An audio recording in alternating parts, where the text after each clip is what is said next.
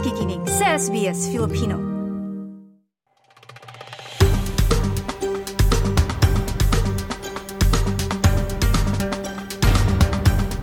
Isang bagong online site para sa mga naghahanap ng trabaho ang inilunsad kamakailan ng Australian of the Year na si Dylan Alcott. Ang online job site na The Field ay hangad na makatulong sa parehong mga employer at mga taong may kapansanan o disability na makahanap ng trabaho. Parte ito ng kampanya para makahigayat ng mas maraming Australians na may disability na makapagtrabaho. Ang detalye sa tampok na ulat. Let us match you with your new job today. I know where I'll go for my next job. Expand your opportunities on the field. Now my interviews are at a level playing field. Equality applies here. Yan ang campaign ad para sa pinakabagong online recruitment site ng Australia, ang The Field. Di tulad ng mga website na Seek, Career One o Indeed, ang The Field ang nag-iisang job site para sa mga taong may disability. Ang 2022 Australian of the Year na si Dylan Alcott ang utak ng naturang job site na sinuportahan ng federal na gobyerno sa tulong na $6 million. The Field is a job site where people with disability can match with inclusive employers and get involved in the employment exchange, potentially for the first time. Our big difference compared to traditional job sites is that we are built with accessibility and inclusion to the core. From every step of the way, from the development to the design to the implementation, that is what we care about first and foremost, to make sure people feel included and can find meaningful employment if they feel that they want to and need to. Mga taong may kapansanan ang nagdisenyo ng naturang recruitment site at inilan ito para sa mga taong may disability.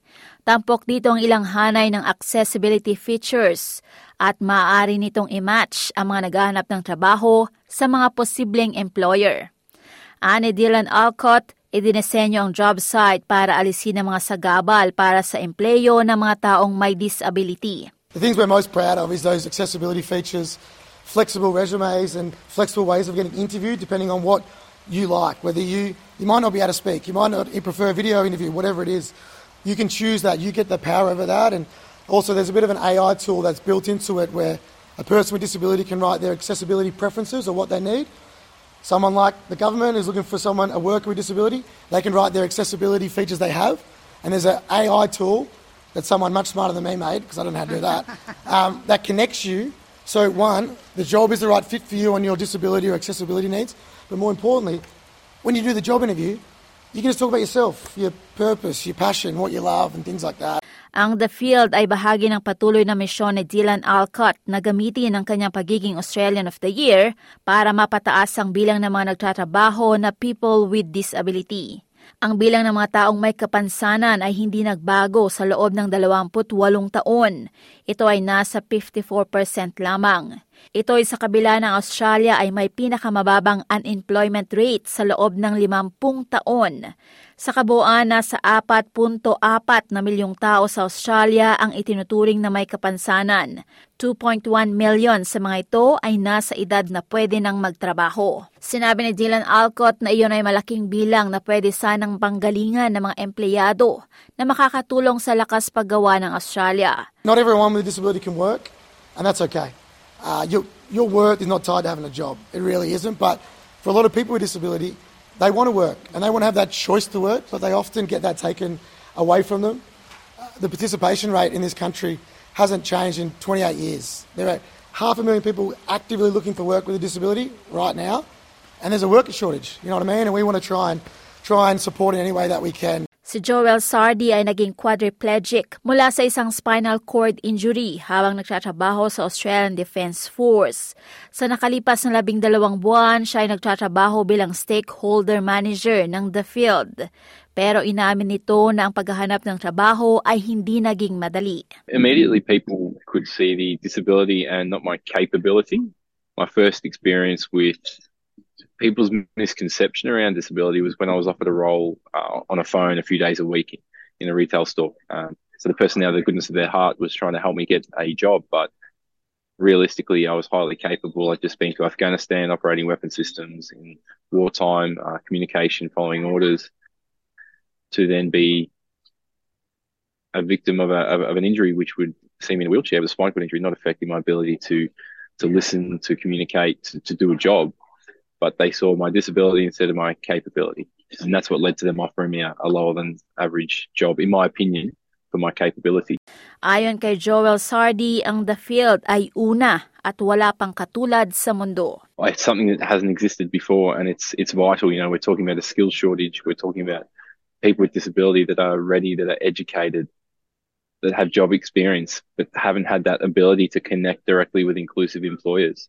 So this is the opportunity for a person with disability looking for work to create a profile, to showcase their strengths and present how they want to be presented, and show their best self in regards to how they can contribute to a workplace. Target din ng job site ang mga employer na gustong kumuha ng mga empleyadong may disability. Maaring ma-access ng mga employer ang listahan ng mga accessible features sa kanilang lugar trabaho at para ma-promote ang anumang diskarte ng pagiging inclusive.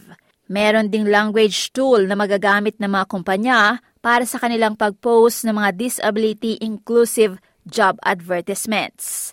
Makikita rin sa The Field ang ilang training resources para matulungan ng mga employer na bumuo ng kanilang kakayahan sa paghahanap ng mga tauhan na may disability. Anang Minister for National Disability Insurance Scheme na si Bill Shorten, makakatulong ang job site na mapadali ang pag-empleyo ng mga taong may kapansanan. The problem for disability employment in the last 30 years is not people with disability. The problem has been that whatever has been done by successive governments hasn't really moved the dial. And one of the reasons why that is that employers are not really sure, if they don't have experience with people with disability, they're not really sure how to find people with disability, they're not sure if people with disability can do the job. Sinabi ni Prime Minister Anthony Albanese ang bagong job site ay may pinakamahusay na kasanayan sa mundo at makikinabang hindi lamang ang mga individual, kundi pati na rin ang ekonomiya ng bansa. We have skill shortages in this country, and at the same time we have 500,000 people with disabilities who are looking for work. People with skills and capacities that benefit not just them in achieving work for those who can work and are able to work, but also benefit our national economy as well.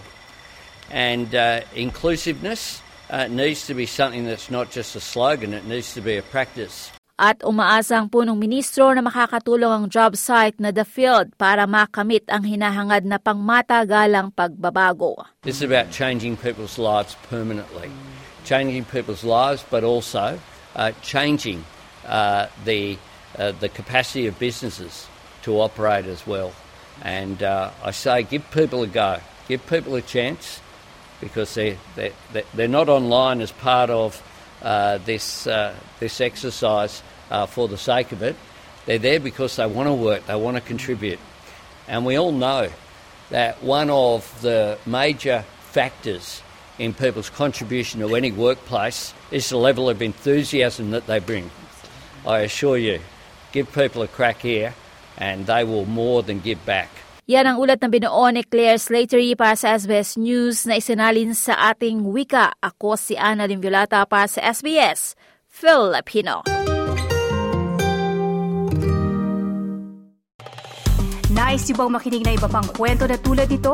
Makinig sa Apple Podcast, Google Podcast, Spotify o sa iba pang podcast apps.